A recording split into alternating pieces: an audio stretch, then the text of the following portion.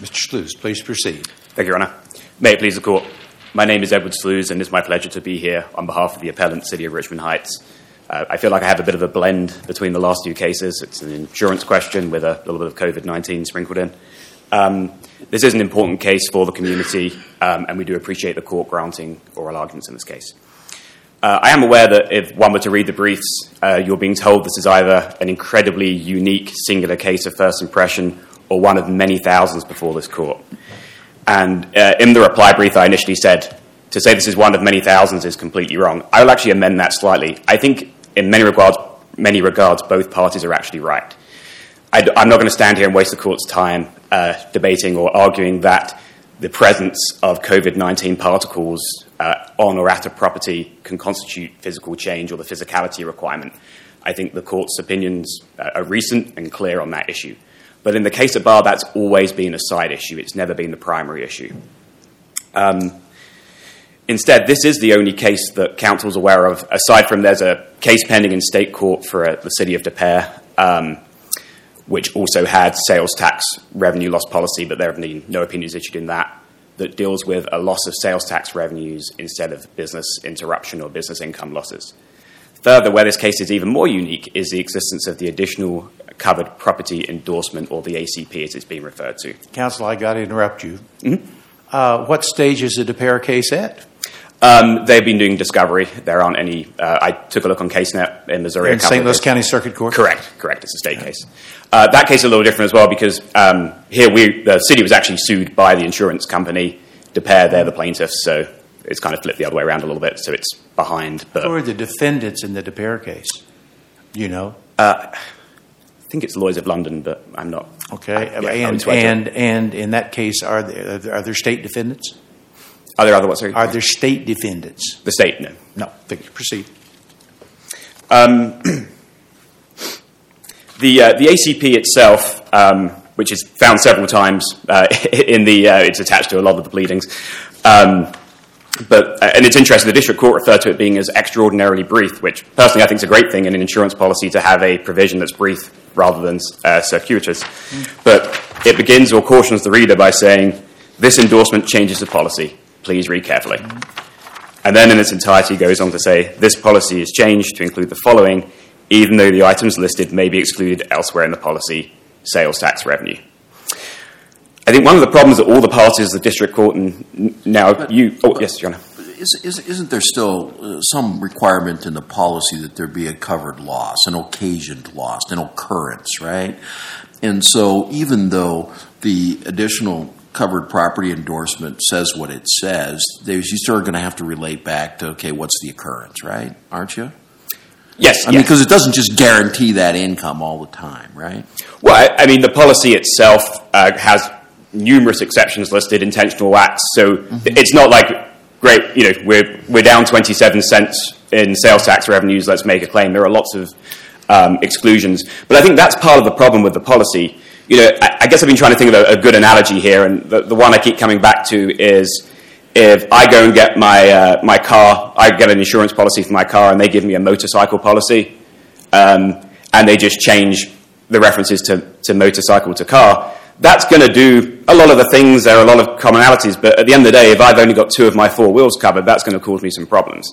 And that's what we're really faced with here. We're kind of operating under this legal fiction or factual fiction, I guess, that this was a curated or crafted policy designed to provide sales tax losses, revenue losses. It wasn't.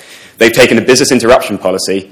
They've redefined business income as sales tax, and here you go. And in the briefing, we cite to a number of examples, but another one that it's on page 50 in the appendix, you'll see some of the obligations for the insured in the event of a loss.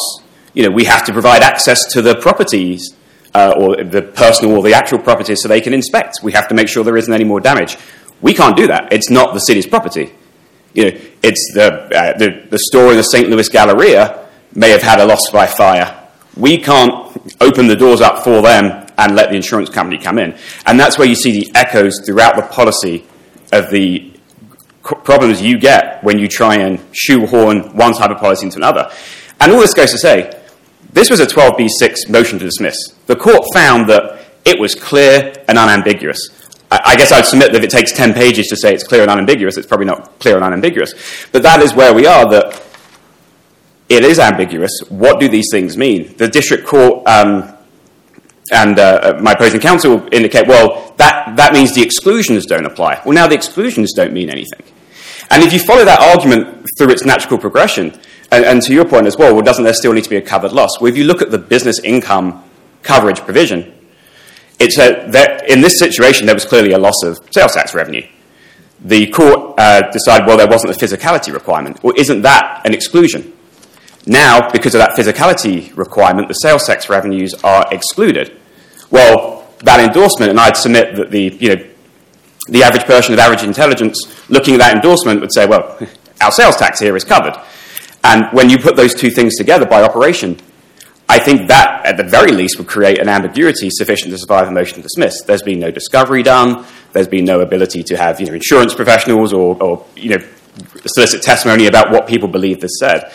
And I think the other thing on the exclusion argument is it doesn't refer to exclusions with a capital E. It just says otherwise excluded. I think if it referred to exclusions with a capital E, you still have the issue about, well, why put them in there? And there's it's in the counterclaim, but the policy has been changed in the subsequent years to add a communicable diseases exclusion, which would be doubly pointless if, one, the exclusions don't apply, and then two, the physicality requirement can't be met for a communicable disease. So I think for those reasons, there certainly are issues with that interpretation. Yeah, so we're applying Missouri law? Correct. There's been a flood of federal cases on this, as you know. Have the Missouri courts had a flood of cases? I've not seen... Reported at the Court of Appeals and Supreme Court level? I've not seen any come up, Your Honor. I've been trying to periodically track and sort by date, and I've not seen any... And none are cited in the briefs, right? Correct. Proceed. I'm aware that this court, within the last month, issued another case on this, but...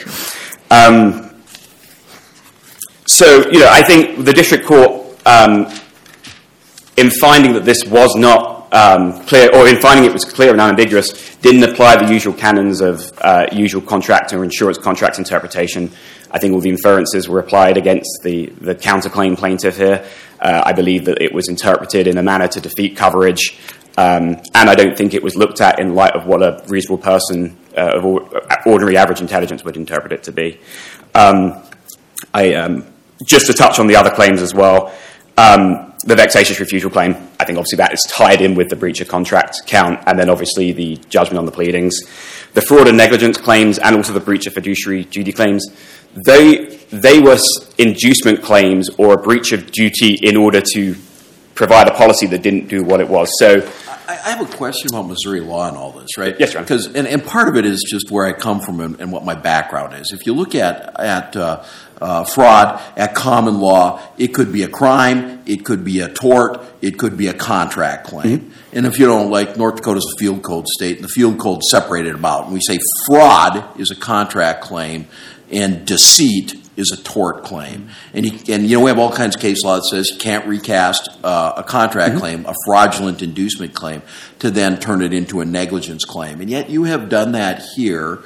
And my question is that actually allowable under Missouri law? Just, can fraud in the inducement really be something other than a contract claim?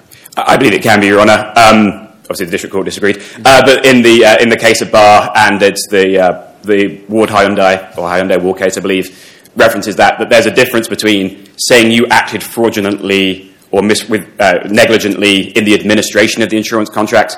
We're saying that the insurance company, and bear in mind we haven't had an opportunity to do discovery yet, but the ACP alone is an inducing document or an inducing thing that was used to get the city to sign or procure at an appreciable cost an insurance policy that doesn't do the one thing it was designed to do. Your Honor, I would, I guess, ask to reserve the rest of my time unless there are we'll give you a minute. Oh, well, thank round you. up to a minute. Thank you, so you know in advance. Thank you, Your Honor. Okay, thank you. Mr. Ackerman.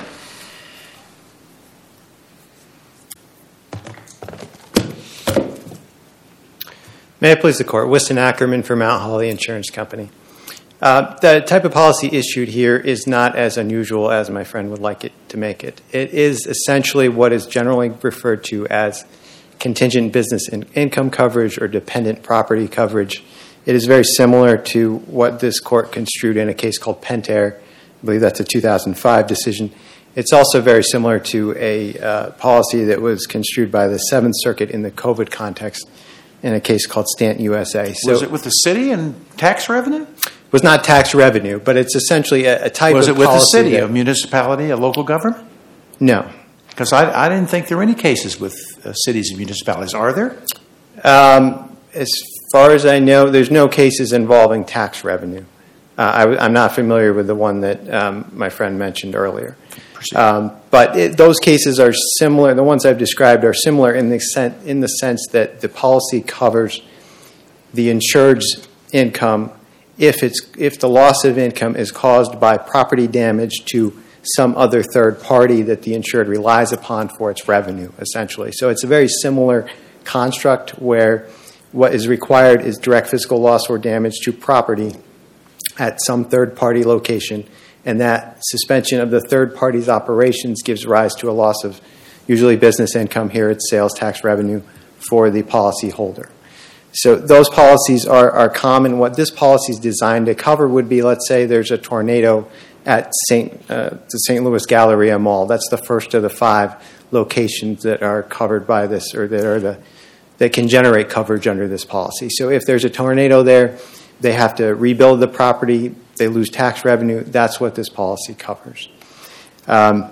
It's not, and this court has dealt with a direct physical loss issue 8 times. In the COVID context, the law there is very clear. Missouri state court system has no cases that I'm aware of on that issue. Moving on to the endorsement that my friend focuses on very heavily, the endorsement provides that the policy essentially includes sales tax even if it may be excluded. I think the word may there is important. It's just saying if there's some provision that could be read as saying there's no coverage at all for sales tax revenue, that's not what we mean. It's what I might characterize as kind of a belt and suspenders provision that you often find in insurance policies, just to make clear that there's no exclusion for sales tax revenue. But the city's not trying to negate any exclusion. That provision, I think, has no real applicability here at all because we're not relying on any exclusion, and they're not asking this court, or they didn't ask the district court to negate any exclusion. So that provision really deals with when exclusions might not apply, but it's not at issue here. That provision is not a separate grant of coverage. I think the district court's opinion was quite thorough in going through, well, whenever the policy is granting coverage, it says we, the insurance company, will pay for X, Y, Z. We will pay for your sales tax revenue in these specific circumstances if you have direct physical loss or damage to one of these 5 locations, and that damage requires repair, and so you're not getting tax revenue. The city's reading of the policy as a whole is completely unreasonable. I think if you're looking for a case that talks about how to interpret Missouri policy in this context, I would point to this court's decision in Brazil versus auto owners. That's a 2021 decision that goes through that sort of analysis and concludes that the policyholder's reading was completely unreasonable. And that's really the case here. The city would have it, as I understand it, that even if they lose sales tax revenue because it's a bad economy, or a business made some decision, or a health department decides that they're going to shut down a restaurant because it's not following health guidelines, in those circumstances, the city would say there's coverage under this policy because they would read that endorsement as completely, essentially getting rid of the other requirement of direct physical loss or damage to property. Well, the heading above it does say covered property, doesn't it? Let me get this. The heading says additional covered property endorsement. Covered property. Does it change coverage then? It doesn't change. It simply says, I think you have to read it together with the language that appears below that. So the language is, the policy is changed to include the following, even though the items listed may be excluded. So if there's an exclusion that applies that would exclude sales tax revenue completely, then this would apply. But basically, I think the reason for this endorsement is because this type of coverage would also be attached to circumstances, other policies where a city is insuring City Hall. Now here the city is not insuring their buildings under this policy. For whatever reason they decided to buy this as a separate self-standing coverage. But it would be more typical that this would be added on to a policy where the city's also insuring its buildings. So if the city's also insuring its buildings, then the building coverage would say, we don't cover money. The building coverage wouldn't cover money in a bank account. So if this endorsement were attached to a policy where the coverage is for the buildings, then it would be saying in that context that there's no, we're not trying to exclude, that type of exclusion wouldn't apply. Or if in this case, if we were taking the position that there's a consequential loss exclusion in this policy. So if we were taking the position that the consequential loss exclusion means that there's no coverage at all for sales tax revenue, then that endorsement would take that argument out of play. I mean, it's really what I would consider a belt and suspenders provision. It's a Seventh Circuit decision in Crescent Plaza. It's one of these many COVID decisions that talks about how belt and suspenders provisions are often in insurance policies. And that's really nothing unusual about how insurance policies are constructed. But the way the city would have this policy read, it would be essentially a warranty against a reduction in sales tax revenue for any reason at those 5 locations. And I'll just touch briefly on some of the other arguments the city has made as to the other counts. So the fraudulent and negligent misrepresentation counts are really extremely thin, very conclusory. The only substance to those at all is an allegation that the policy would cover sales tax revenues even if they're otherwise excluded.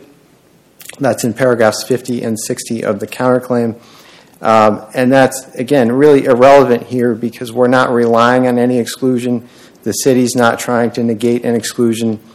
And their allegation of falsity or their allegation of negligence is really based on the failure to pay the insurance claim. So going to Judge Erickson's question there, if you look at paragraph 57 and 64 of the counterclaim, the injury that they're alleging is the denial of the claim. So there's really no difference, no substantive difference between what they're alleging as fraud and what they're alleging as breach of contract. It's also not pled with particularity. That's what the district court relied on in large part.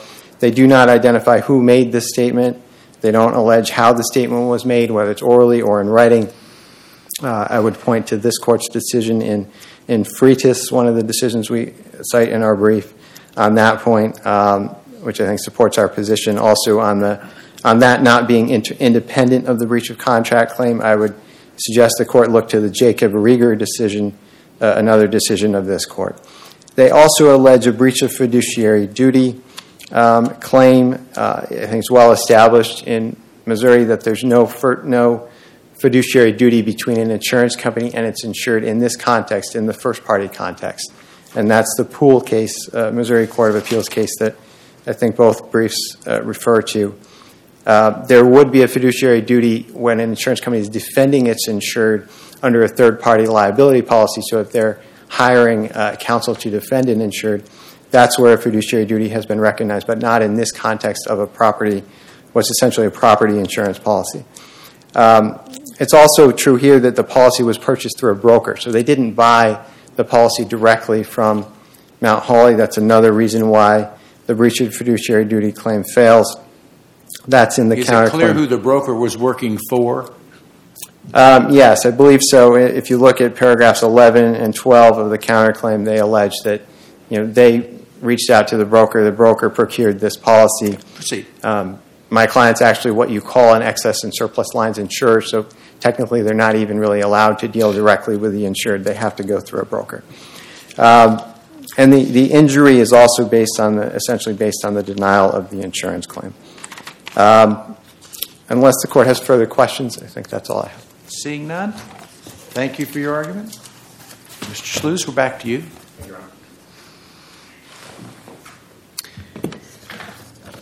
Thank you. So just to touch on a couple of things briefly. The ACPE is an endorsement. It's not a belt and suspenders provision. And under Missouri law, an endorsement is designed to amend the form policy to suit the needs of the insured or the insurer. And that's the Warden versus Shelter Mutual case that's cited in the brief. This isn't a belt and suspenders provision. This is the crux of the provision. With respect to kind of the general comments about, the city chose just to insure this issue, this was the sole purpose for this policy. if you ask any community that has a regional mall and it goes away, what happens? And I'll tell you, it's in the counterclaim. It starts about paragraph 15. The St. Louis Galleria and the other locations are fantastic assets for the community, but they come at a huge cost. And those costs don't go away if the lights go off. In fact, you could argue a lot of those costs would go up in terms of the increased policing. So in that regard, it is important. And yeah, if there was an economic downturn, it may well be something that would be covered under this policy. They had the ability to add an exclusion against that. But for the reasons stated, I'd ask that the court reverse both the decisions of the district court. And thank you for your time. Thank both counsel for the argument. Case 23-1701 is submitted for the decision of this court.